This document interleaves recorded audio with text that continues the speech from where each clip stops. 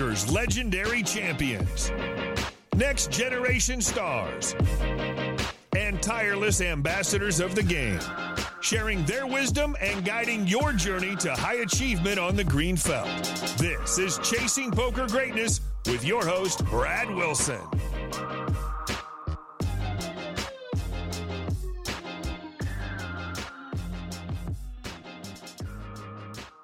Well, hello there, my friend, and welcome to the Chasing Poker Greatness podcast. As always, this is your host, the founder of ChasingPokerGreatness.com, Coach Brad Wilson.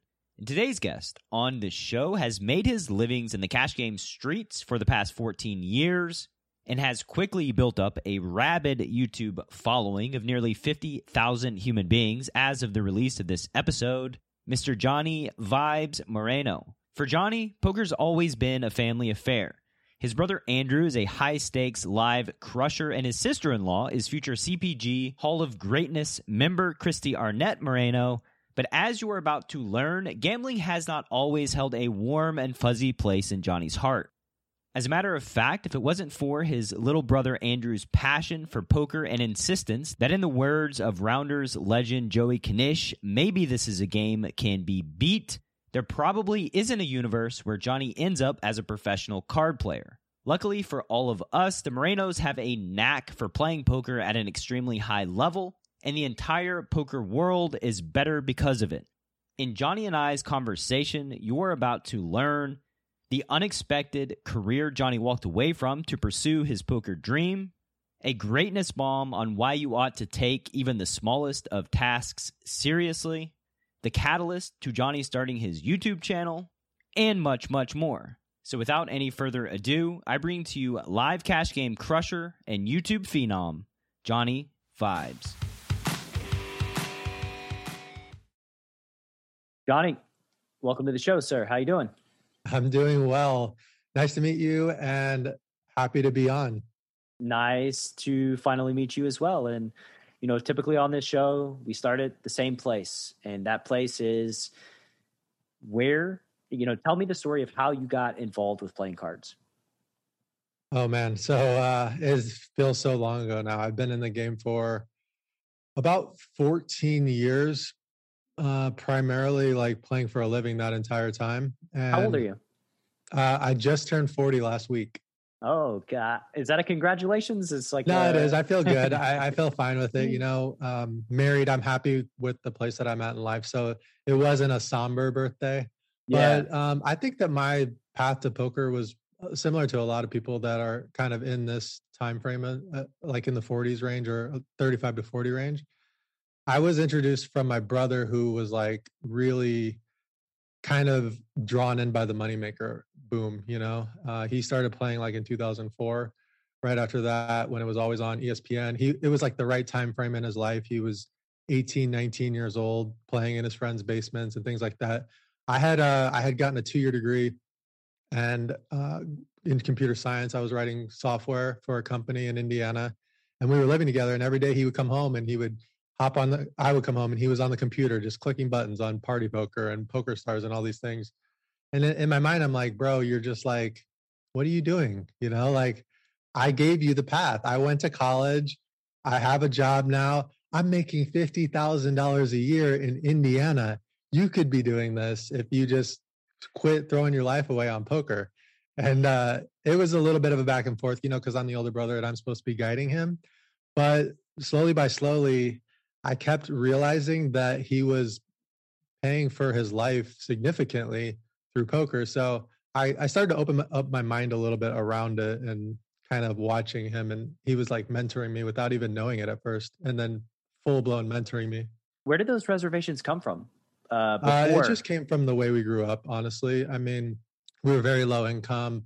My grandpa, he had like a drinking problem, and he would also like lose money at the casino. So he was like a bad gambler. So my mom grew up with like this thing that, gambling is bad. And I thought that too, honestly. And I still think that gambling has, some problems with it for sure for a lot of people. So I never did. I didn't even like, when I was 25 years old, I had never even played blackjack or I do have one gambling story that kind of scarred me for life when I was younger. I was in middle school and we were playing basketball, and it was just like pickup basketball. And I was a little bit taller for my grade. I'm 6'5" right now. People get so blown away when they see me in person. But I was a basketball player, and there was an older kid that was like 3 grades older than me. And I remember thinking like I could beat this guy. And we were at the playground. So we like I started like showing off and like putting moves on him and stuff. And I was like, "Do you want to play one-on-one?" And given that he's 3 years old, I mean, the difference between 12 years old and 15 years old is like massive when it comes to like how physically developed you are. But I kind of had this confidence about me that I could beat him. And he was like, "Sure, do you want to bet?" And I'm like, "What do you mean?" He was like, "You want to put some money on this?" I was like, "Oh, I don't have any money." He's like, "How about a video game?" I'm like, I don't know, man." And he's like, I don't even remember what it was. It was like, "I'll trade my Street Fighter for your Mike Tyson's Punch Out," or something like that. And I was like, and all my friends were like, "Do it, you got him," you know? And I was like, okay. So we played and I beat him. And then he like kind of bullied me because he was like older, and he's like, "No, we have to win by 2 to like win." And I remember like kind of fighting back and kind of just giving in and say, "Okay, that's fine. I'll beat you by 2." And he ended up beating me. And that actually, like me physically walking into the house and taking the video game that my dad had bought for me. My dad worked in a factory, and feeling so much shame around losing something that was like a gift and something that my dad had worked hard for. I kind of kept that inside of me, and I was like, wow, this feeling of losing in gambling is something that I really never want to experience again. So I was so far away from ever thinking about gambling when my brother started playing poker and introducing me to the game. And how did your mom react? And Andrew, by the way, is Christy Arnett, former Chasing Poker Greatness 2X guest. Andrew is Christy's husband and Johnny's brother. Yeah, my mom was in college until I was 14 years old. So she didn't have we were like living on food stamps and my dad's factory job and things like that. So she was not really into it. But because my mom and I were so close in age, she had me when she was a teenager.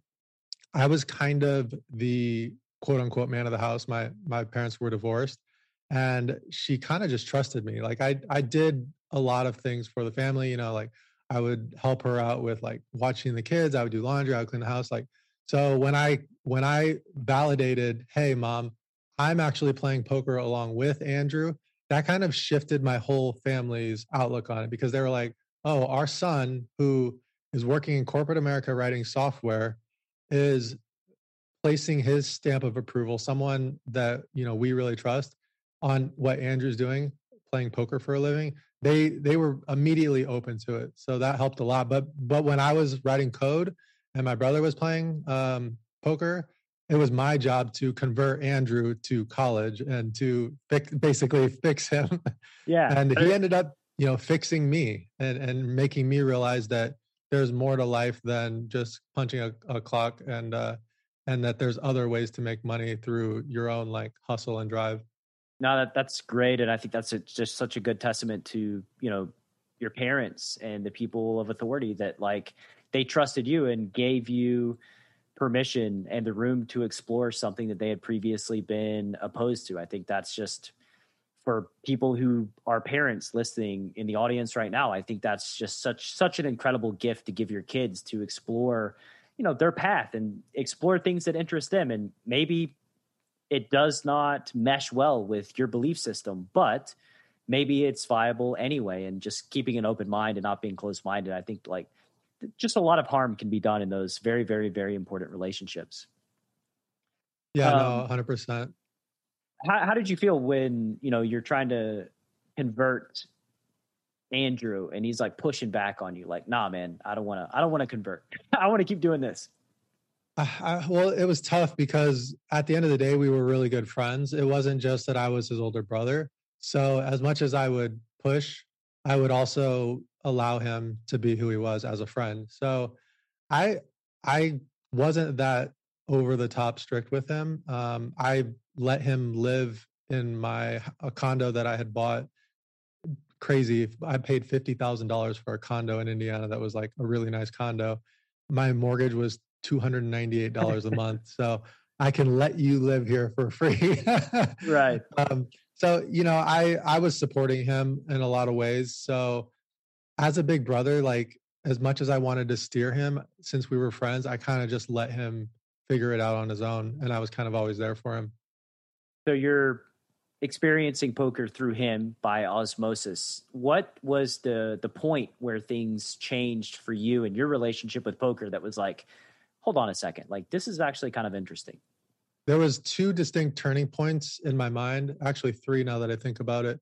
And one of them was a day that I was at work cranking away on some code, and Andrew just decided to start sending me the confirmation emails that you get after you win a sit and go. And I think he was playing heads up sit and go. So it's like, 50% chance of winning. But there was one day where he sent me like 50 congratulations, you have finished first place in a tournament emails. And then I was like, what is going on all in one day? So like I go home and I'm like, what happened today? Like, show me what you're doing. He's like, oh, I'm playing these sit and goes. And I'm like, well, what was your account but when you started the day, and where is it now? And he was like, he showed me, and he's like, there's a strategy to this. So that was kind of like the first light bulb that kind of went off. Another one was he was playing these step tournaments on Party Poker. And I remember I was laying in bed watching NBA basketball, Indiana Pacers. And he comes in the room and he goes, hey, bro. And I'm like, what's up? And he was like, I just won $16,000. And I was like, what? He was like in the living room playing poker. And I'm like, what are you talking about? Like that's like almost half the amount of money I make in a year, And he's like, yeah, I was playing these tournaments where you start with like a dollar, and I had made my way up to like the 5th step. And now I'm playing in a $16,000 buy-in tournament tomorrow. And I'm like, wait, you have to gamble with that 16,000? And he's like, yeah, it's part of the model of like the stepping and things like that. And I'm like, now I'm freaking out. Like, can't you just, can't you cash this out is what I'm thinking. So eventually nobody was playing this higher step because it was such a big buy-in. I remember that step. There was like the 500, the 1K, and then that giant one that like basically you had to coordinate it with the other people on like 2+2 to even get the damn thing running because it would just never run. Exactly. And he didn't know what 2+2 was. He would sit down every other day. There'd be 4 people that would sit and it would never fill up. And he tried for like a month straight. So he finally emailed support, and they were like, yes, we're just going to let you cash this out because we can't get this game going. So he ended up being able to cash it out, which was obviously another turning point for me. We're like, wow, somebody's taking this amount of money from an online site. And then the third and final thing was we had a tournament in Fort Wayne that was kind of like the annual poker live tournament. And he got second place in that tournament for some big amount of money. I want to say it was like around $10,000 or something. So those 3 things kind of combined made me realize that he was better than the people that were playing, especially in Fort Wayne where I lived, but also in these little niche games that he was playing online. And I never really even had to lose. I got to come home from work and just sit over his shoulder and have him show me what he was doing without me ever having to deposit a single dollar. So by the time I was ready to throw like $50 onto Bovada, I had already kind of had this like tight, aggressive strategy and position that could win in 2006 and 7, Yeah, that's like one of my favorite quotes is like you can recognize the pioneers because they're face down in the dirt with arrows in their back. And like when you're a pioneer and you're on your own and you're figuring shit out where all the buttons are and like just all the nuances of poker strategy, life is difficult and there's a high failure rate and it's frustrating. But when you have somebody that is on the path and shows you the path directly, especially back in like 2005-ish era where it's very rare to stumble across somebody that's like another winning poker player. That's just such a massive edge. Like it's such a massive gift. You can't even put a value on it.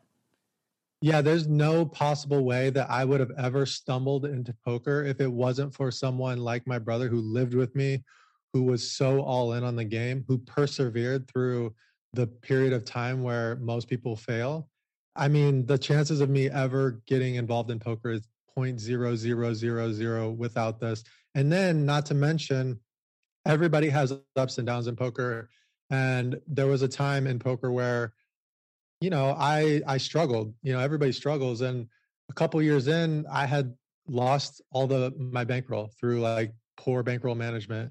And my brother was there to just hand me $20,000 and keep me going along my way and mentor me. And then my brother struggled at times, but we never lost all of our money at the exact same time. So anytime he struggled, I was able to get him back in the game. And anytime I struggled, him or Christy were able to get me back in the game. And without that support system in place, I might not have been able to survive to the point that I am now. It's invaluable.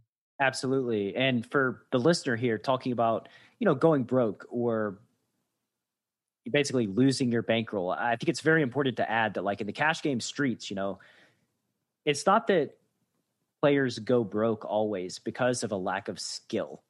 It's that life is expensive and your bankroll is your livelihood and you pay your bills through your bankroll. And so, like, you can win 100K and spend 110K in a year and you feel broke, right? Like, or you go broke, Especially when I'm in my mid 20s and I'm going through a breakup and I just left my corporate job and I'm living in Vegas and I make $30,000 in a month and a half. And I'm like, oh my gosh, this is so much money. I used to make 50,000 in a year. This is cash in my pocket. We're going to excess. We're trying to meet girls. I'm taking a week off from poker so that I can go see my friends in Phoenix. I fly to Barcelona so that I can hang out with my Swedish friends. I don't play poker for a month and a half. And then I'm like, wow, I actually just spent 25K of this money. I need to go back to the poker table. I only have 5K in my pocket right now. And then you lose the 5K. And then I have a couple losing sessions and it's like, Christy, I need to borrow money. And she's like, what are you doing? You made 30K like a month and a half ago. Yo, Christy, we're being a young, dumb kid. That's pretty much the answer, is like all poker players, I think, at that age are just young and dumb and think that, like, yeah, they're just bulletproof and don't really think about the consequences of these things. It's, it takes time to find your footing as a professional and really understanding like what a professional actually means as it relates to poker. For us, man, we're forging our own path. We didn't have these people to look at, these like digital mentors to kind of give us guidance in our career. It's like, we're just figuring this out on our own. Like, we're kind of the first wave of this new age professional poker player. Yeah, 100%. And the people that were, popular back then were, the Phil Ivies and the Daniel Negreanu's and the Mike Matusows and all these characters that we had on TV. There was no like signing up for a masterclass or, getting a Raise Your Edge subscription back then. It was like, if you don't stay up to date on figuring things out, if you're not data mining, if you're not pouring through your stats, eventually the people are going to start passing you by. There's going to be younger, hungrier people. And I was in this mindset that, like, if I'm winning this much in a 2-5 game, I don't really need to move up in stakes. I don't really need to work too hard because I'm always going to be able to print money at this stake and survive. And when you're like making money without working hard, it can lead to disaster in a lot of ways by not staying up and feeling like, there was a 5-10 game that I was playing in San Diego where everybody was so bad and I could just go in every single day and play like a pretty simple strategy and not work too hard and win money in the long run. But that just went away. The game died. The place closed down. The building's actually bulldozed now, and now there's no 5-10 running in San Diego anymore. So things change. And I always like thought that they would just be like the same forever. Yeah. I think most young poker players think that until, I didn't realize I could get fired until Black Friday happened. Like, that was like, holy shit, I just got fired and I have no backup plan. Like, what am I doing with my life right now?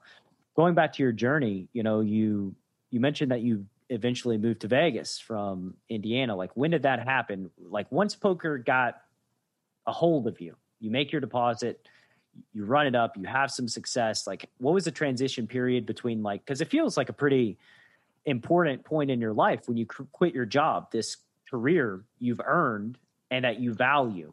So tell me about making that decision and what happened after that. Yeah, like I mentioned, Andrew and I were very close in terms of our friendship. And there was a point where him and Christy, they came to me and they're like, hey, we're moving to Vegas. And I was like, okay, you guys, I'm supporting you. I'm going to miss you guys so much because it's like my sister and my brother, you know, they lived with me. We had this like three-way family unit that was super tight. So when they said that they were leaving, I was sad, of course. I helped them move to Las Vegas. We packed up the car, the U-Haul, got them there. And then it was Memorial Day weekend. And we were just like it was my first time in Vegas. I had never been to Vegas. And we're just, it's Sunday. We're drinking on the strip. And it's, 75 degrees out. And I live in Indiana. And I have to say goodbye to them. And I'm thinking to myself, this doesn't feel like real life. Like, this feels so amazing. I'm going to go home and go back to work, and they're going to stay here and just try to grind and try to make a living. And that felt so exciting to me at the time. But the responsible me was like, I got to go home. So I went home, spent 6 months back in Indiana. But every night, for sure, when I would go home, I was on Bovada, like playing 25 cent, 50 cent, playing sit and goes. And over time, I started to develop like a little bit of a confidence that maybe I could do this, And it was more that I just missed them so much. So I went to my job and I'm like, hey, I got to go to Vegas. It was 6 months later. I got to go to Vegas. My brother lives there now. And I need a change in my life and I miss them so much. So they were like, you can keep your job and move to Vegas. Like, you can ride coat from Vegas. So it's hard to say no to that guaranteed paycheck. So I was like, let's give this a try. So I went there, and then now I have my remote job. And then every single day I was spending less time on my job and more time at the Bellagio. And after a while, I'm like, I think I can make as much money, if not more, playing poker if I put in similar hours. So that was it. I was like, I'm going to do it. If it doesn't work out, I can always go back to writing code. Like at the time, people that wrote code were pretty valuable. So they still are, I think, aren't they? Yeah, for sure. But I think it's a lot more competitive now. It was a little bit easier to get a job back then. Mm-hmm. So I quit and I went all in with poker. And how did that feel? Every single day that went by, I mean, it was scary for sure. And I thought in the back of my mind, like, if this doesn't work out, I can just always go back to my job, or I can always go back to writing code. But every single month that went by that I was living life on my own terms, and that I was like going through the ups and the downs and having the rewards of, making my own schedule and being able to, visit friends when I wanted to, and making more money than I was making in software. I was like, it's like a spectrum, day one, I could go back to my job in a second. Month one, I'm like, I could definitely go back to my job if it doesn't work out. 6 months in, I'm like, I don't know. This is like, even if I have a downswing, I'm going to try to figure this out, because this is like, I'm liking this lifestyle. Year in, 2 years in, I would say about 2 years in, I was like, there's no way that I'm ever going back to working in software or working at a job. I'm going to figure this out, or I'm going to die trying. Yeah, once you get a taste of the freedom and the autonomy, it's really hard to go back to somewhere where somebody else is calling the shots. It's very, very difficult. So those early years while you're in Vegas, did you have your own place? Were you living with Christy and Andrew? We bounced around. We lived off the strip in a house, the three of us, and then we wanted to try living on the strip. So we got a place at Sky Las Vegas, and just right down the street from Wynn. Played at Wynn all the time. That was the period of life after my relationship had ended. My girlfriend and I had moved to Vegas together, and that was a disaster. The Vegas lifestyle and everything. It ended in disaster. And at that point, I started to make decent money in poker. I was fresh out of a relationship. So I was like, let's move down to the Strip. It's going to be a lot of fun. I'll be able to grind a lot, and then we'll be able to like participate in the festivities of being single on the Strip. So we did that for maybe 2 years at Sky. That was a lot of fun. And then we ended up moving to another house off the Strip, just kind of bouncing around and figuring out the lifestyle that we kind of wanted. Funny fact is that we actually rented Alan Kessler's house off the Strip.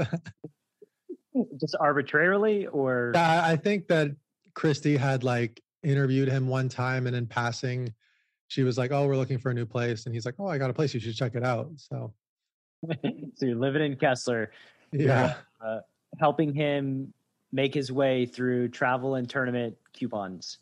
Yeah. So you're in the cash game streets. Did you ever have any thoughts of playing tournaments? Were you always attracted to the cash game grind? I mean, honestly, no. First of all, I didn't have a lot of respect for tournament players. I thought they were absolutely terrible poker players. And I thought that, you know, the lifestyle of traveling and playing all these tournaments, it's like an up and down thing. And I was just there for the money. I was just there to scratch out a living and to make consistent money. And when you're playing in a 2-5 game and a 5-10 game and you're winning 70% plus of your sessions and your hourly is over $100 an hour, the thought of playing a tournament is like, why would I want to throw my money away on a lottery? So I didn't. It was just a combination of things that I thought that playing tournaments could affect my lifestyle in a negative way. I just never went down that path. And there's been a transition in some ways where the softest games in poker right now are in tournaments. Like the worst players are playing tournaments, and the best tournament players in the world are reaping the rewards. So I'm like having some, you know, back and forth with myself now. Like maybe in the year 2020, 2021, maybe it's time that I start exploring tournaments, especially now that I'm cultivating revenue streams outside of poker. This is like the first year that I've been able to build up a brand essentially and have some opportunities come my way to make money outside of poker. Also, like get invited to games. I got to play in a 50, 100, 100 game on WPT Cash Game solely because I make content. Like they wanted to have me on, and it was a good lineup with a few bad players. And I'm like, I would just never have this opportunity if I never made content. So opportunities have been coming my way. And now I'm starting to get the tournament bug now that I like don't have the like need to grind cash all the time. It's funny because I feel the same. I feel the same bug, but there's a part of me that's like, okay, so there's whatever, this 2K tournament to play in. But then there's another part of me that like wants to walk in the poker room and look at the cash game lineup and be like, nah, I'm gonna, these are my people. This is where I go. So it's always this conflict, this inner conflict that I have with myself. You mentioned something though that I would like to address. You know, you thought tournament players were worse than cash game players. I guess my identity is wrapped up in being good at poker. So I thought that the best players in the world were cash game players, and which at the time was probably true. You know, I idolized people like Tom Dwan and Victor Blum and these kind of people, Bill Galfon. And then, you know, at the time, the tournament guys, I just didn't really resonate with them. And I thought that they were just clicking buttons. And I didn't think that it was like something that was like something that I really aspired to be. Like I wanted to be kind of like a great mind and a great thinker in poker. And I thought, you know, when you get into like the 20 big blind range, poker is really just like a game of timing and, you know, moving it in with the range of the hands that you want to do that with, and figuring out the range of hands that you want to call off with and 3-bet fold with. Like that's kind of a pretty simple strategy. Whereas like I'm playing deep stack poker games and we can go over one street on one spot for 3 hours with my brother. Like I found that so much more mentally stimulating than these like 50%, you know, all ins kind of thing. I'm not trying to throw you to the wolves because I had the same exact thoughts as a cash game player. Was like, I kind of looked down on tournament players. Right. You know, again, I was very arrogant as a young adult too. So that's pretty much an idiot. So that's just sort of how I thought about things. I mean, I have no problem saying that I was totally wrong. Like, great tournament players, they put in the work too. They put in the work differently than I was putting in the work. And that was just my ego talking. Like, sure. that wasn't actually true, I mean, well, maybe not 100% true, right? I think too that there are some tournament players that have ran good in some very good spots who get kind of overrated. Like, I think that's the thing that certainly happened back then for sure. It's because like you get the prestige in the tournament and people think that like you win a tournament and then you're somebody, right? But as if playing a tournament for 3 days, that player has fundamentally changed from where they began to the end of this one single tournament. That to me always kind of rubbed me the wrong way of like, no, this dude, they won the main event, but they're not a significantly different player than where they started. So like we're crowning them because they won the most prestigious tournament in the world. However, a week ago they had 10K in winnings and like we're losing cash game players. So anyway, yeah, it's a lot of ego and a lot of like, I think cash game players maybe have a chip on their shoulder too. Like I know I do, where it's like, this is where real poker is played in the cash game streets. Like I don't respect somebody wins a tournament. Like, yeah, come on, come to the cash game streets. Let's battle. Let's see what's also, up. Also, like, who knows how much they've bought in? Their Hendon Mob looks like great, but maybe they're just a businessman firing away on all these buy-ins. And that's one of the reasons why I, had that chip on my shoulder too. And at the end of the day, it's the ego. Like I want to feel like I'm important. And when someone who wins a tournament, I feel like maybe they didn't earn it or maybe they don't deserve the accolades. That's just my ego talking. And, it's whatever. So yeah. I've come full circle with it. And if someone wins a tournament, like I'm not jealous about it anymore. I'm congratulatory, like great, people winning tournaments and the eyeballs on poker from, the accolades of everyone just is overall better for the game. People are going to be attracted to it. People are going to be playing tournaments more. People are going to bust out of those tournaments and come play the cash game. So it's good for an ecosystem to glorify tournament players. So I'm on board with doing it now. And too, like I've noticed, and maybe you can relate to this too, but like basically when you see somebody do something that is like just so above the rim that you're like, wow, like, you're just kind of awestruck. And you kind of realize too, that like something like this happens, like the average everyday person sees it as like amazing and incredible, but they can't really appreciate how incredible it actually is. I see this kind of greatness in the tournament streets, just like watching replays, like Kristen Bicknell folding a boat to Dara O'Kearney in that hand. And it's like, fuck, man, that like, and it all makes sense. That entire hand actually makes sense. And Dara has no bluffs there. And that's like a very disciplined, great fold by Christy. But like just understanding like all the things that go into it and being in the pressure cooker of like somebody's watching this is like live streamed. You're playing down for $1 million, having so much self-belief to execute in the moment is just blows me away. It's something that is so impressive that, it kind of gives me a little bit of goosebumps. I see tournament players doing these things and it's like, man, like I was way wrong about the tournament players because like the top tournament pros, they're incredible. They're amazing. They do things that are just like, look like magic to me. Yeah. And the fact that they're buying into $100,000 tournaments and battling with the best players in the world. I mean, that speaks volumes. These guys are they're built differently.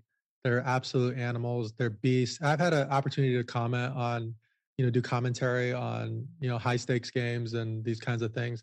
And that's something that I'll never presume to know what someone's thinking. And I'll never presume to think that someone's not, thinking on an insanely high level when they make a play. So if they do something that I don't understand, I'm never one to say that's bad or what are they thinking? I'm one to say, wow, their mind is like so far beyond what I'm even thinking at this point, Yeah. I kind of go straight to like what must they know? Like what must they know to be able to make that deviation? Because obviously I'm missing something, and really with so much information available, knowing like their hole cards and all the data points they have to analyze, like you can kind of reverse engineer what it is they must have known in that spot that led to that decision, which is cool for me. Like, I think that's something that people just do in general when it comes to like poker commentary, is just outright dismiss a strategy as being like lesser or a decision as being awful, when it's like, no, let's take a step back here and let's like really think about this, because there's a, something looking awful and you being ignorant of this strategy that's put in place both kind of look and feel very similarly. And so investigating those spots are really where a lot of the growth can come from. Yeah, definitely. I think there's this new concept that's been playing on Solve for Why. I don't know if you've seen it, the Poker Out Loud concept. I have. It's pretty interesting because a lot of times we're speculating on what someone's thinking, to make a certain play. And I love the concept because now we don't have to speculate. Like, they're actually saying out loud what they're thinking when they make those moves. And I had the privilege of being able to play on the show, and I did something and I talked it out. And I guarantee if I wouldn't have talked it out and people knew my thought process, they would have been like, what is Johnny doing? Is he just like punting off here on a 4-card straight board with like top pair and a flush draw? But I had the opportunity to talk it out and say why I was doing it. So it was like a unique insight into, what are people thinking when they make these moves?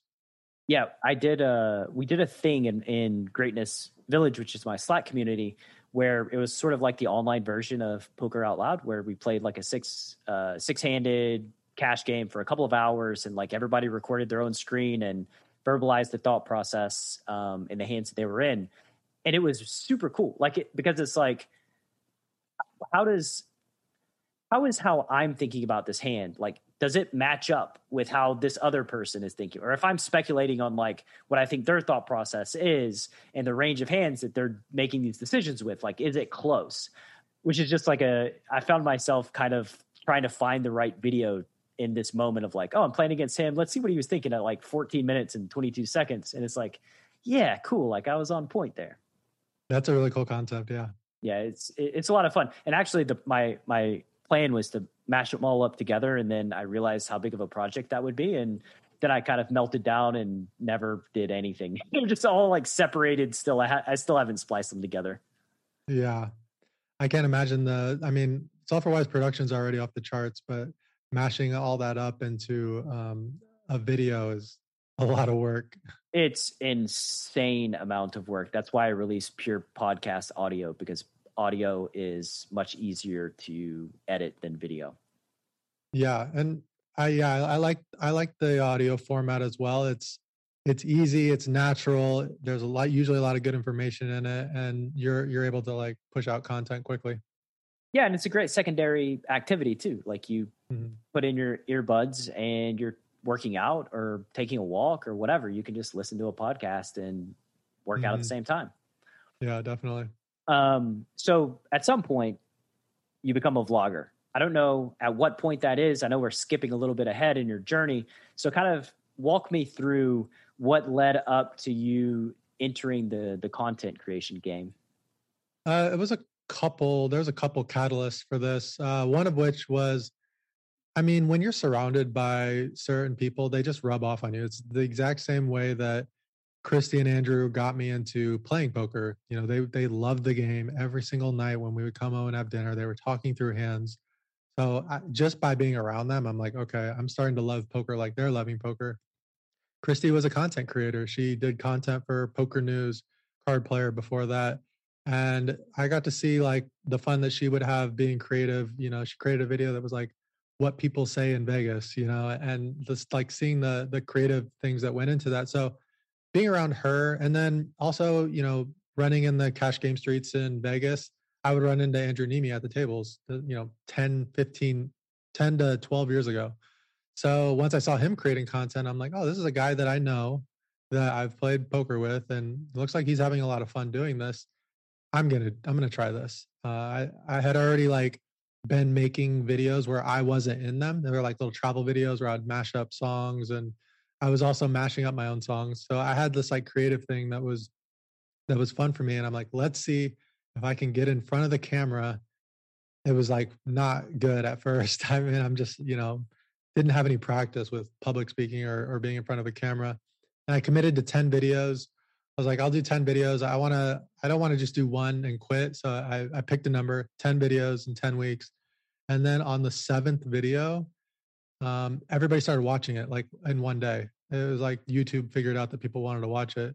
So and it was a video where I had lost a big amount of money in a short amount of time. I had lost like close to $7,000 in like 2.5, 3 hours. And I immediately recorded my reaction afterwards and, how I was upset and frustrated. And people just started commenting like, oh man, like I've been there, and like people kind of relate to the losing a lot and the humility and, me feeling down and things like that. So it's weird because YouTube notifies you through like a push notification when someone comments on your video. So I had been seeing comments come through on previous videos, but on the 7th video, I wasn't really getting notified because there's this threshold that happens when people start commenting on your videos so much that it just stops notifying you. And I was like, maybe people aren't really like commenting on this video. I went to sleep and woke up and there was like 300 comments or something. And I was like, what is happening? Like overnight. And then people were like, please give us more. Please tell us more about the poker. Please tell us more. So then I was like, okay, I can commit to, after the 10 videos, I was like, I can commit to, one video every 10 to 14 days, because at the end of the day, I wasn't making money doing it. It was just this creative outlet and it was something that people were asking for, but I was a grinder. So I had to kind of make my life through grinding. But at the same time, it was a fun project. And after a while, I started to see that potentially, not only was I having fun with it, but potentially it could be something that could add value to my life in terms of providing for my family. So I was like, let's keep doing this. Let's try meetups. I was booking casino meetups and just kind of going down that rabbit hole. And it was really good for me because I'm an introvert at heart. And this was really helping me become an extrovert and be more social and things like that. So in more ways than one, it has been very good for my growth. So John, you've used Neutralize flop leads in the past 24 hours, correct? Yeah, so I got basically the slide with all the info on it on Friday evening, and yesterday I played a session of 1KNL on Ignition and played one particular pot that I remember where a fish just donked flop turn river into me, and I ended up winning with a hand that I would have folded before looking at the slide, but I ended up winning like a $400 pot instead, and the course is $99, so definitely paid for itself very, very quickly. And I think that'll be the case for even people that aren't playing as big as 5-10 no limit. Like, I think this is a course that will very, very quickly pay for itself given how much more donking there is at lower stakes. And I think one of the most common questions I see asked in the Greatness Village Slack group is, what do donks mean? How do I deal with donk bets? I think that's got to be like in the top 3 most frequently asked questions. You ought to feel very excited when somebody donks into you because some good things are about to happen. You said like you probably don't need anyone to teach the course, or like you can just look at the slide and learn all the info yourself. I feel like you, Brad, will have to be there because I'm almost sure that anybody who looks at the slide won't believe it looking at what they're supposed to do, and we'll have to confirm with you that like you didn't make a massive typo somewhere and that this is actually what they're supposed to do, because it's pretty shocking the optimal way to deal with fish donking into you on the flop is. If you'd like to check out Neutralize flop leads so that you're never again confused when a fish leads into you in a single raise pot, head to chasingpokergreatness.com/nuffle. That's chasingpokergreatness.com/NUFFLE. And now, back to the show. Let me ask you about creativity, because you were in computer science and there is an art. You are creating things. Have you always been a person who's valued the creative side of life? Oh, I've never really thought of myself as a creative person. Like I wasn't an artist growing up. I didn't play an instrument. I've always been kind of like the math nerd, the logic kind of person. So no, it wasn't something that I felt was natural for me. But through software development, I kind of realized that there's a huge creative part of that because when you're presented a problem, there's no there's like an infinite possibilities of ways to code through that problem. So that was kind of as weird as it sounds, that was kind of like my first foray into creative problem solving. Mm-hmm. And I really enjoyed it. Honestly, I loved writing code. At the end of the day, though, I did pull a lot of energy, and I did like being social in the right situations. Even though my natural proclivity is probably to be more of an introvert, I found myself surrounding myself with people that were extroverts. Like all my best friends were like wild and crazy, even though like I was kind of the quiet one. So I always thought like I want to be more like them. I want to be more outrageous. I want to be more creative. So that was a process of me just trying to like put myself out there and be more of a creative person. Yeah, and I think that pairing that with the vulnerability, your YouTube videos are very well done. Like they're produced at a high level that makes me very jealous. Yeah, but it wasn't like that from day one. I mean, I remember the lighting in my videos was terrible. The way that I presented, the way that I talked was very monotone. The cuts that I did, just like everything, it was a learning process. It's like the first time you sit down at a poker table, there's mistakes that I'm making all over the place. I mean, no matter how good you are, you're always going to make mistakes. Even in editing, like there's videos that I upload sometimes when I'm like, oh, I messed this up, and it's always going to be that way. But when you have this thing in poker, in creative, in doing creative endeavors, kind of like always want to be leveling up and like figuring out something cool and new for the next video, or understanding some strategy better the next time you sit down in a poker session.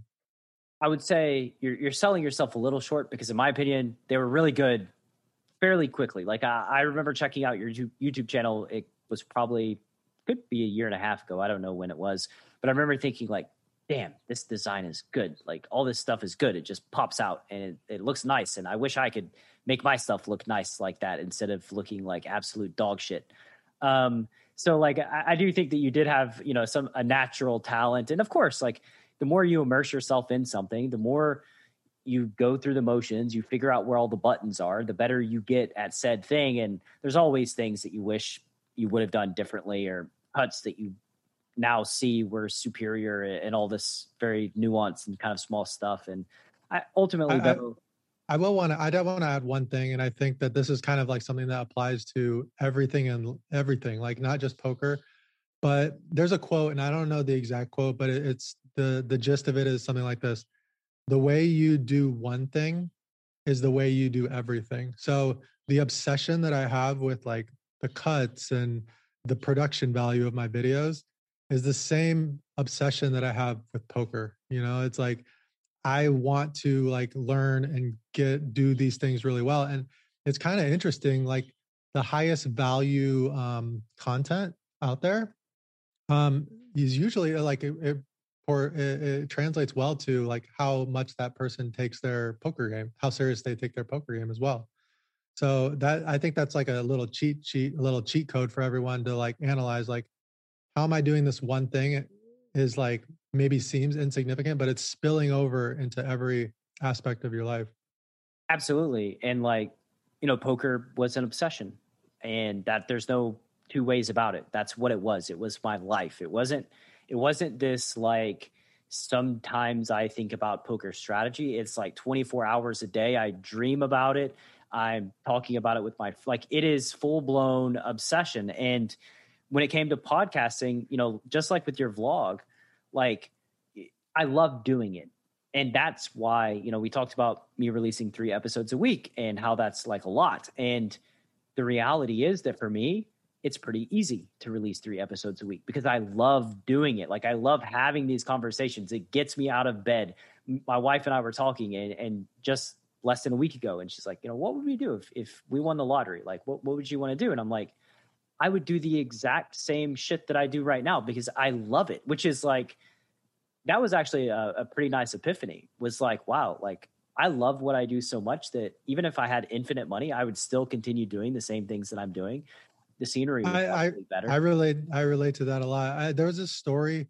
Have you been following the NFT thing lately? Like all this explosion with NFTs? Vaguely, but I feel like I'm like a boomer who's like, what are we selling? Like freaking JPEGs to each other? Like, what is this? So there's this guy, his name's Beeple. He goes by Beeple online.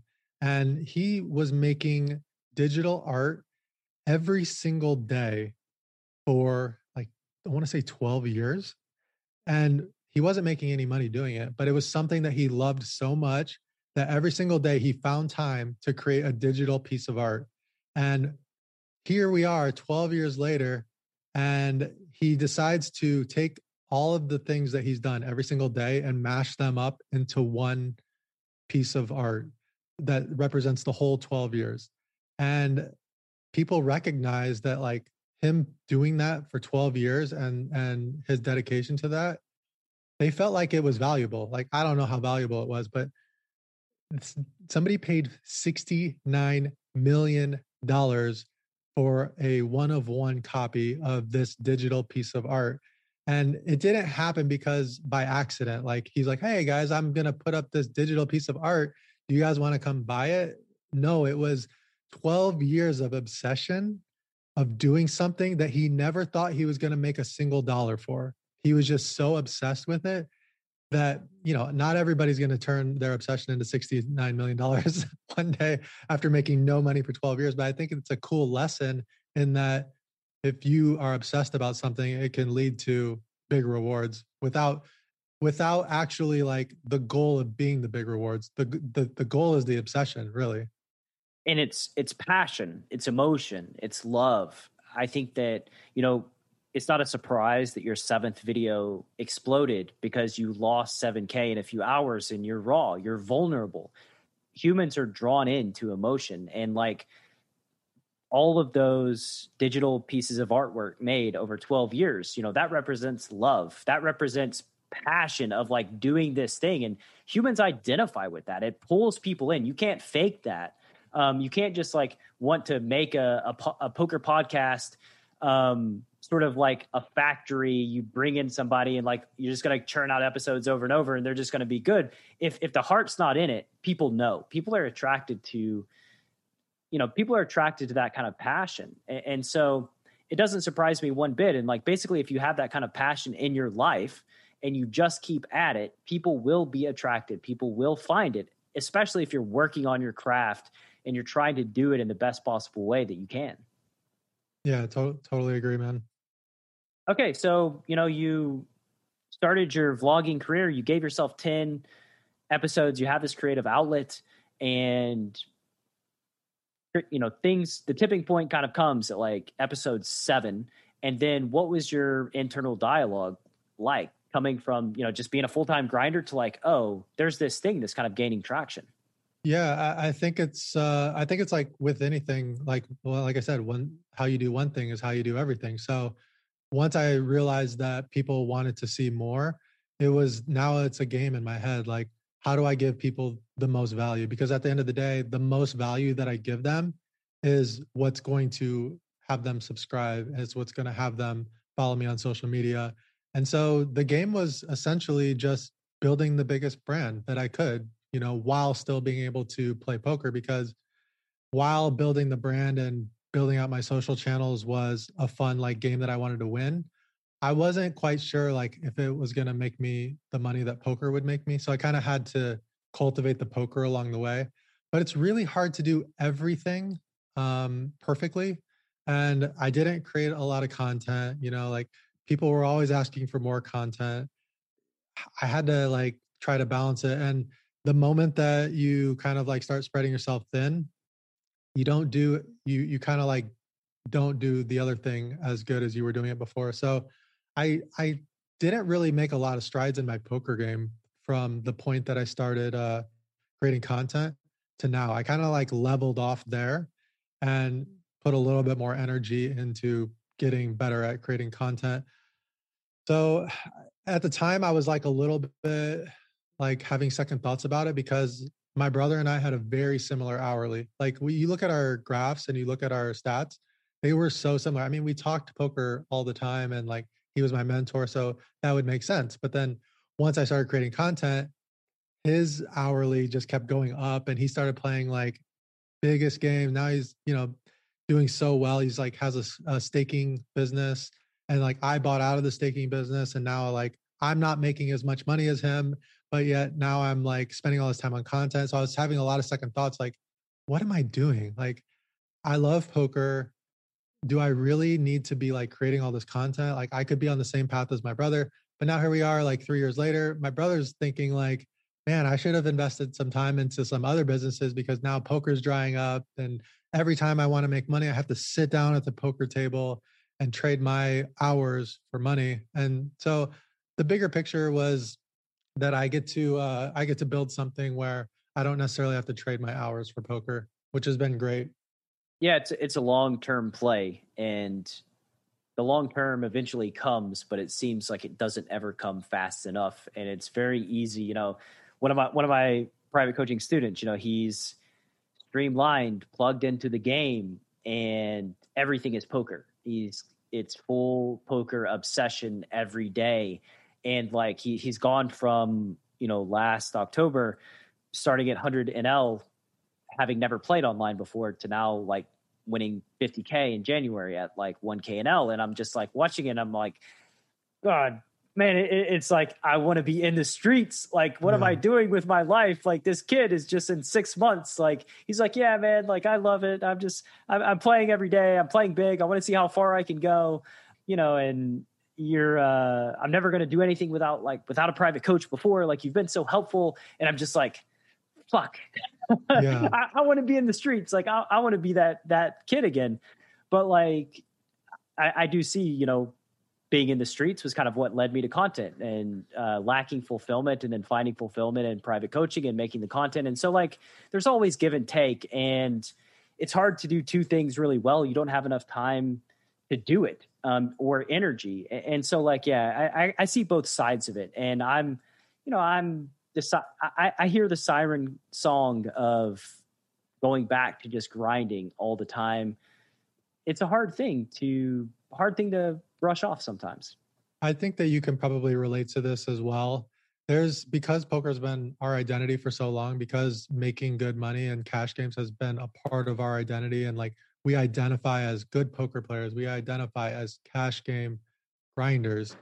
It's really difficult to let that go, because the moment that I now start like making equal amount of money or even more money creating content, now I'm a content creator, and that doesn't feel as like rewarding inside of me. Like, to me, the fact that I can tell someone I'm beating cash games for a good amount in the year 2021, it just feels better. So it's hard to give up something that's been my identity for so long, Absolutely. I mean, I had the thought the other day, like, can I even call myself a professional poker player anymore? I've played 3,000 hands this year.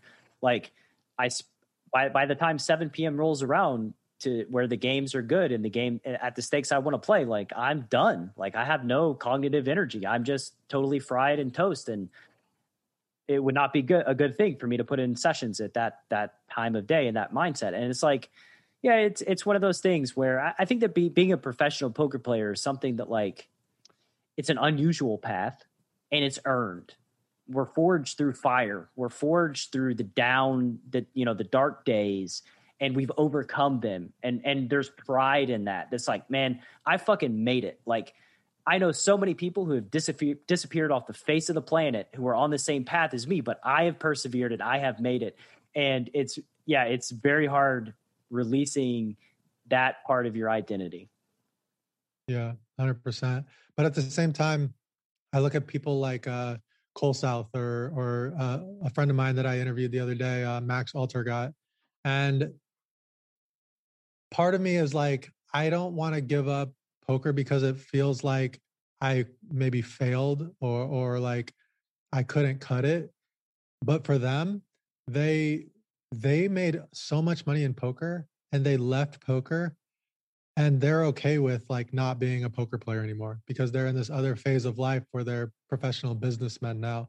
And to me, that's always been so hard. It's always been so hard to leave that, even if I'm successful in this business thing, because a part of me feels like people aren't going to identify me as a poker player anymore. And like, that's my identity. And I don't want to be like those other people that couldn't cut it, you know, but it's just stupid. Like, we have to be okay with the phase that we are in life. I have to be okay with the fact that I made great money playing poker for 12 years. And now like I'm a hybrid poker player where like I still make good money, but now I'm making money in other ways, you know, that's okay. For sure. And, you know, Cole South is one of the most underrated legends of all time who, you know, is just one of the greatest poker players that have ever lived. And that's, you know, a great example of somebody that just had all the success and transitioned to something else and kind of just left poker behind. And that was okay. You know, it's, you know, there's, I think sunk cost is also kind of in play here where you invest thousands of hours becoming an expert and becoming world-class at something. It's really hard to walk away from all that time and energy you've invested. Yeah, definitely. So we've been going almost an hour and a half, and we've kind of skipped over like all of my questions, other than the first question, which is a thing that happens very frequently on the Chasing Poker Greatness podcast. So some of these, I have some quotes here. You know, you mentioned somewhere that 150 hours is enough time to get a grasp on whether or not you're better than the competition, which I think goes contrary to like what a lot of people think, especially in the live poker arena. So would you like to expand on those thoughts? So 150 hours, I don't remember saying that, but if I did say that, it was in a written interview somewhere. Okay. That I think that's a good enough sample size to realize if you are comfortable in the game and if you feel like you have a decent grasp on the competition. But if you're going to like consider quitting your job and going all in on poker, I think you have to have a minimum of like 1,000 to 1,500 live poker hours to like get a decent idea how you're doing at that particular stake. So 150 hours is not something that I would recommend for like quitting your job and going all in on it. But 150 hours of live poker, I think is enough to say like, you should be able to at least break even over this 150 hours if it's like a smaller size stake. And you should have a decent understanding as to whether or not you have an edge in the game. I think after 150 hours, if you don't know that you have an edge in the games that you're playing in, you don't have an edge in the games you're playing in. And that's not a good place for you, because it should be very obvious. I mean, 150 hours, even though it sounds like a little as it relates to understanding your win rate, you should have a good idea of like the level of play around you. That's a great way to say it. But like, if you're actually considering like playing poker and not working, you need to have like an idea of what your win rate is. And there's no way you're going to know your win rate unless you put in thousands of hours. Absolutely. And 100% true. And it's very easy for you to misjudge run good with playing good and having an edge versus, you know, obviously not having an edge. Like that's something that kind of comes with experience. Yeah. And I think what happened was I played 150 hours during the Embrace the Grind series that I had, where I played poker every single day for 5 hours a day for 30 days in a row. And I think what I said is that there was no way that I was going to lose over that 150 hours playing 2-5 because it's a highly exploitable game. And I knew that I would be able to at least break even over 150 hours. Like if I've lost over 400 hours of live play before, but those were there were some big chunks in there of like higher stakes. So like when I'm playing a game where I can only buy in for 1,000, I just knew that I could overcome the variance in 150 hours with the level of competition that I was playing against. Yep. I agree 100%. What's the most unexpected thing that's come from your poker journey thus far? I would say that the people that reach out to me telling me that I've had a profound impact on their life, because when I upload videos, that's not something that I ever thought would happen. I thought that people would enjoy them, that people would maybe find value in them, but this actually happened yesterday, and it's happened many times someone messaged me and said that I helped them with their sobriety. And I'm thinking to myself, like, how did me uploading YouTube videos help someone with their sobriety? I don't even talk about sobriety in my YouTube videos. But I was like, thank you so much. I don't get it, but thank you so much. And he's like, well, just the way that you approach like the downs and the way that you are calm and you try to look at the bright side on a lot of situations. I kind of thought about that in my own life, and it helped me through some tough times. And I'm like, that's absolutely amazing. And it's completely unexpected. And that situation isn't unique. Like that's happened to me over and over where people have just said, thank you so much for your videos. They helped me so much. They've helped me through my breakup, and things like that. So that's the coolest part about it and the most rewarding part about it. And whenever that, something happens where it's tough or I feel like people are being derogatory towards me or like dragging me, I kind of go back to the people that are finding value as like validation on, this is amazing. I need to drown out the noise and focus on the people that really care and that I'm helping. Yeah, you've been a little bit of a lightning rod for some criticism with some other content creators, like Doug Polk and some of the Sean Deeb, I believe, as well. How have you managed to deal with that, make it through, and just be more resilient at the end of the day? I look at those as really big learning experiences because I went from having no social footprint to having a pretty large social footprint within poker virtually overnight. So, I didn't know like how I would react until these things happened. And I considered myself like pretty well socially adjusted, pretty emotionally intelligent. But when I was faced with things from Sean Deeb and Doug Polk, I realized that I still have a lot of room to grow. I was taking things personal and, rightfully so probably, but I probably should and could have reacted a lot differently. And I take those things as a learning experience. And actually I'm pretty grateful for some of the things that have happened there. It allowed me to like take a look inwards. I mean, poker is so sick for this, but just the using poker as a tool for your own like personal growth is something that's so underrated because you get to experience your emotional highs and lows like quicker, and you get to see insight on your own life quicker than the average person gets to see it. And same thing happened with me having people drag me on social media. It's like I got to learn about myself quicker than when people reach out and they say, I love you so much. Your videos are so great. Like there's no growth in that for me. But when I'm facing criticism, now I get to look inwards and like, why is this bothering me? Like, what can I learn about this here? So I'm now looking back. At the time I wasn't grateful, but looking back, I'm grateful for those experiences. That's awesome, man. It's like Mike Tyson says, everybody's got to play until they get punched in the mouth. And that's when we kind of learn. And poker is a great teacher in that way, because you can think of yourself as strong and resilient. And then poker is going to test that.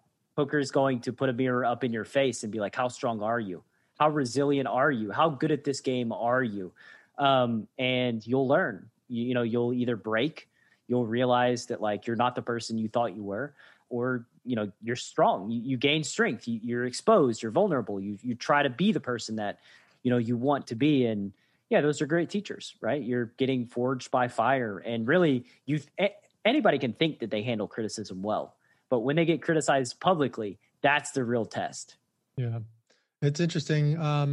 Like as someone that identifies as a poker player and someone who's good at poker, like we both know, this is a part of our identity. So when Sean Deeb wants to say that I'm like not a good poker player after like never playing with me and never consuming my content, I take that personal, like here's someone that doesn't know anything about me that is questioning my prowess as a poker player. So it was really frustrating for me because, and like, it makes sense. Like I've never played with him. I don't play tournaments, which he plays tournaments. He lives on the East Coast. I live on the West Coast. So it's fine that he doesn't know who I am. I just need to like, let that go. Like, you don't think I'm a good poker player. You don't know who I am. That's fine. Like, I don't have anything to prove to him. So that was a big learning for me. And then with Doug Polk, it was like, sure, Doug Polk's one of the best poker players in the world. Like, why am I trying to impress one of the best poker players in the world or like validate myself to one of the best poker players in the world. He's probably like right with his criticism with me. Like I'm a shit player compared to him, and I just need to be okay with that, you know? I think it's just it too. It's part of marketing strategy and something that Doug has just historically done well. Is like, you know, you're gaining traction, you're gaining influence, you're growing your audience, and picking a fight with you means that your viewers are going to go check out Doug Polk, because when you address it, you know, they get emotional, and it's like, to me, it's not something that like I feel comfortable doing, but I can also see what's happening there in the same way that like the whole Negreanu thing went down, right? Like he's been punching up at Negreanu for all of these years. Negreanu gets pissed, Negreanu fires back, people watch Doug's influence grows, and that's just sort of the plan. And it's very strategic, and you know, different strokes for different folks. It's not a thing that I personally could ever really do. I don't think it's not authentic to like who I am, I guess, is like trying to tear people down just so that I can grow my brand. But I do see, you know, I see the strategic nature of what he was doing.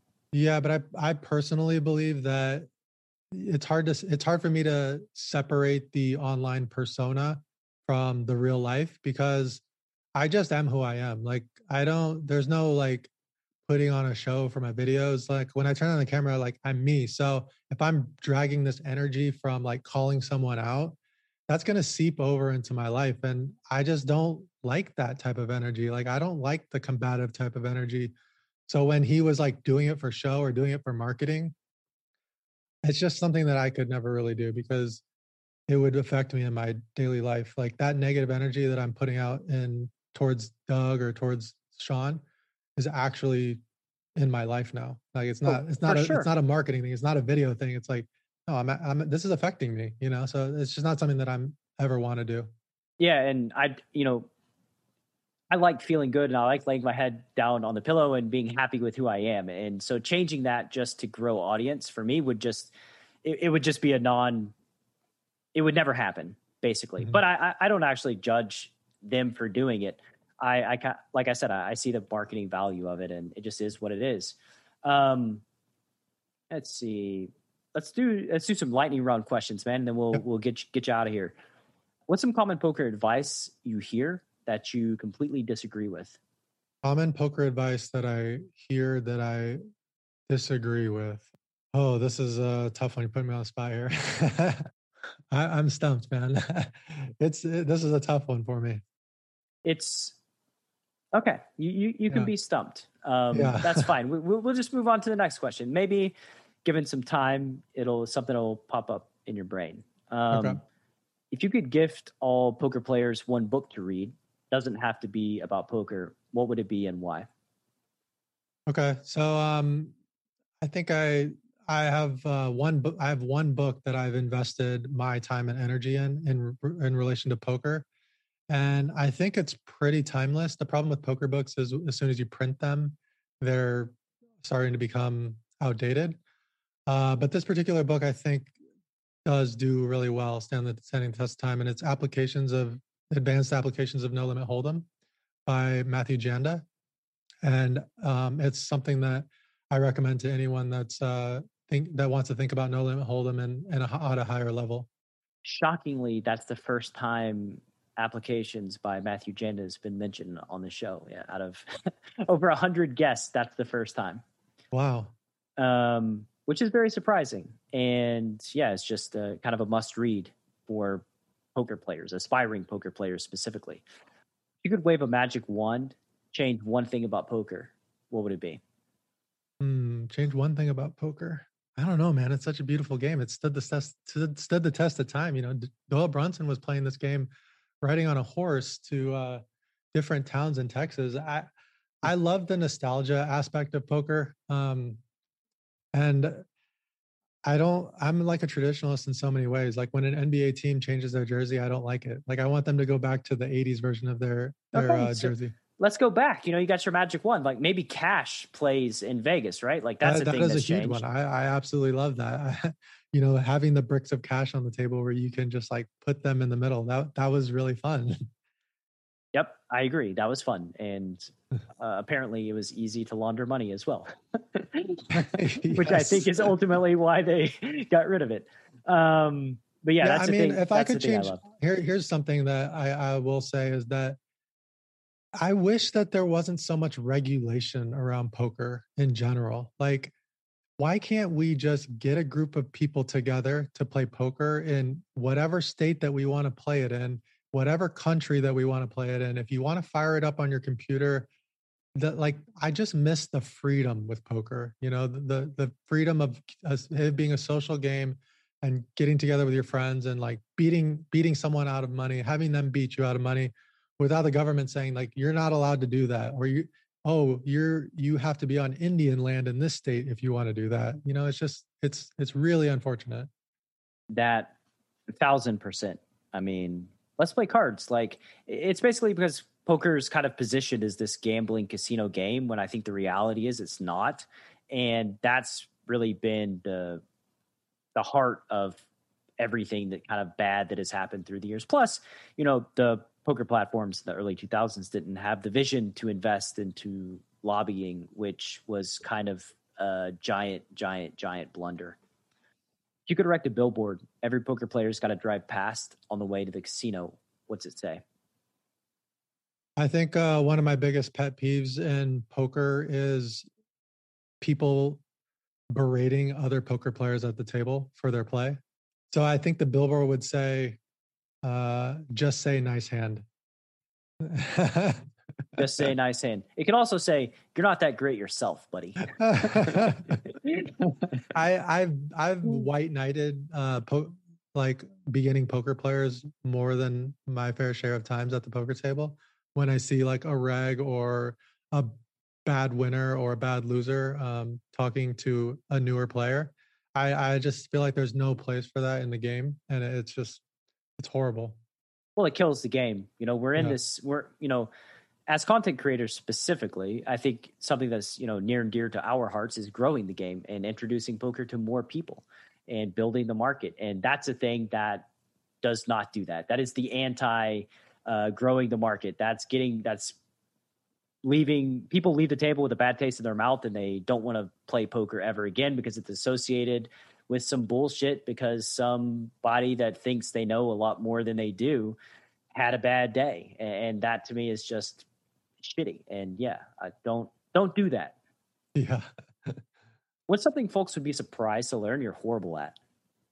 Well, okay. So I think that they would be surprised to learn that I'm actually horrible at talking to a camera.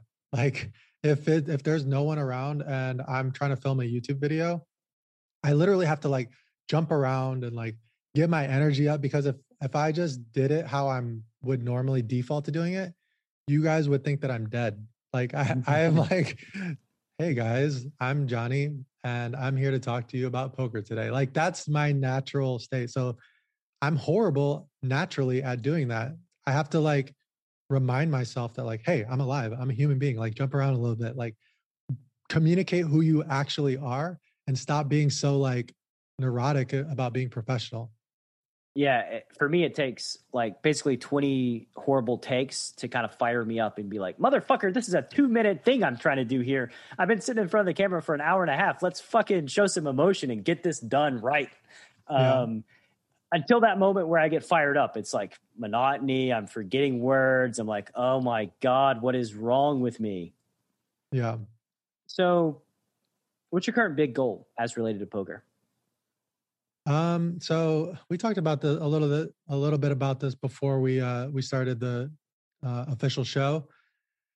I used to have this like disdain for tournament poker, but I'm slowly turning around to the idea of playing it more. And I think my tournament poker resume is essentially just playing the main event for like the last 10 years or so.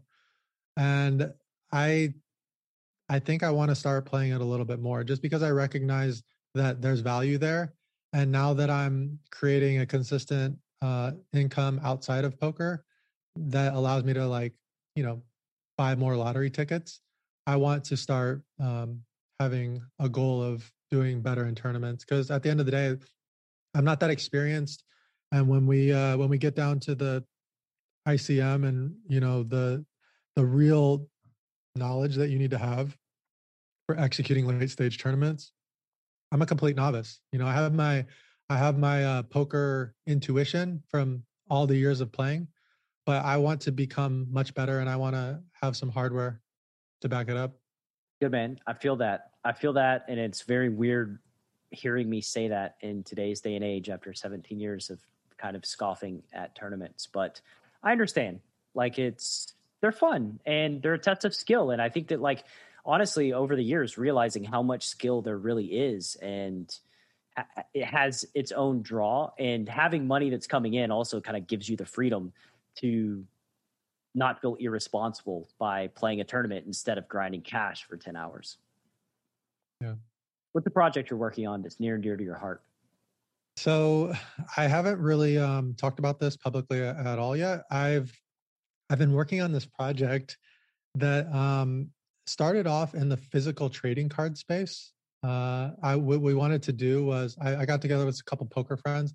It's crazy. So every year that I've been a poker player, there's been like these new trends that come out. Like 5 years ago, it was daily fantasy sports. And a lot of my friends left poker to go into daily fantasy sports. Things that are like analytics based and data driven, I feel like poker players kind of gravitate towards. So a lot of my friends left poker to go into DFS. And so lately, sports card trading has become like another thing that there's not a lot of data analytics to support sales and the market. So we got together and they like, we should build this data product where it analyzes the trends of sports cards. So we started doing this. It's pretty hard. It's pretty difficult because we have to scrape eBay data. But then NFTs came out and NBA Top Shot, and we're like, we did a little pivot, and now we're creating a data-driven product around sports digital moments. We're starting with NBA Top Shot. We're going to eventually have it with NFL, NHL, whatever, when they come out.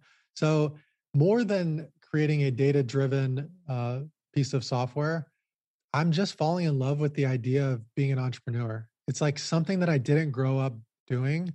And as I've created this life through hustling as a poker player, and now through learning about marketing, through creating content, I have this like entrepreneurship kindling fire inside of me that's growing year over year.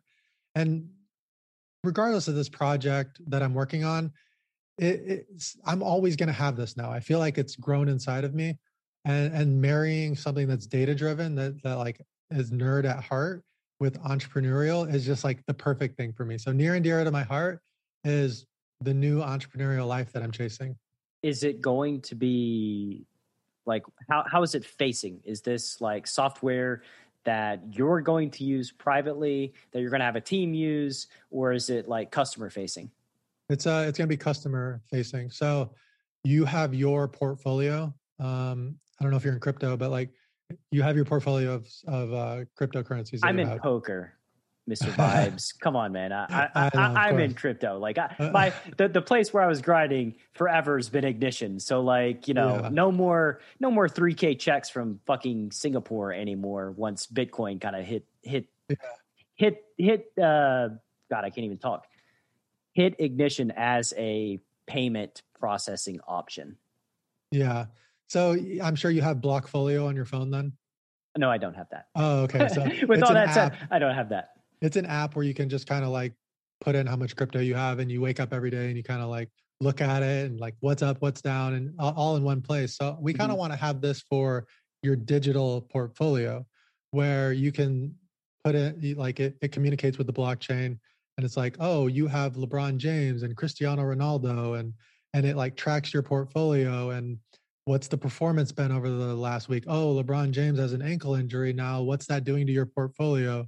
So we want to kind of gamify it in a way and turn it into like the stock market, like in a way. And it's like a Robinhood of NFTs or something. Yeah, like create an index around players and like be the source for you to check up on your portfolio and track and even do some research on certain players. Like, I want to see how this certain player has performed in the last 12 months. Let's pull up the chart, and like they come to my website, which is going to eventually be called index.io. the moment.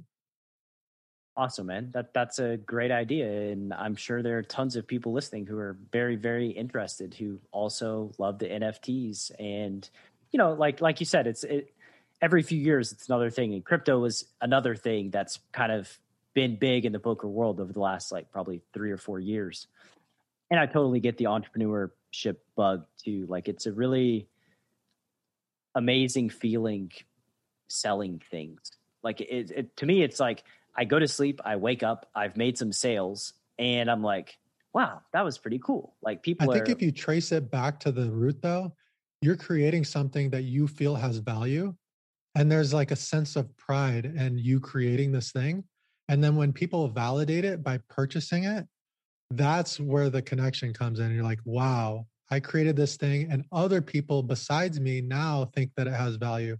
So that's what it is. Those sales are rolling in.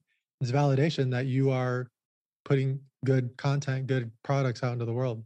Thanks, man. I appreciate it. And it's trust too, right? It's saying like, I trust you that when I invest my money into you, you're going to give me value in return. And like, that's just a really cool, it's just really a really awesome feeling. So final question, man, where can the Chasing Poker Greatness audience find more about Johnny Vibes on the World Wide Webs? So I made it pretty easy. You just go to johnnyvibes.com and I have links to my YouTube channel. I have merch that I make. That's like a creative project. Basically everything to my socials is on johnnyvibes.com. But yeah, like I said, YouTube is like my favorite place because I get to be the most creative on YouTube.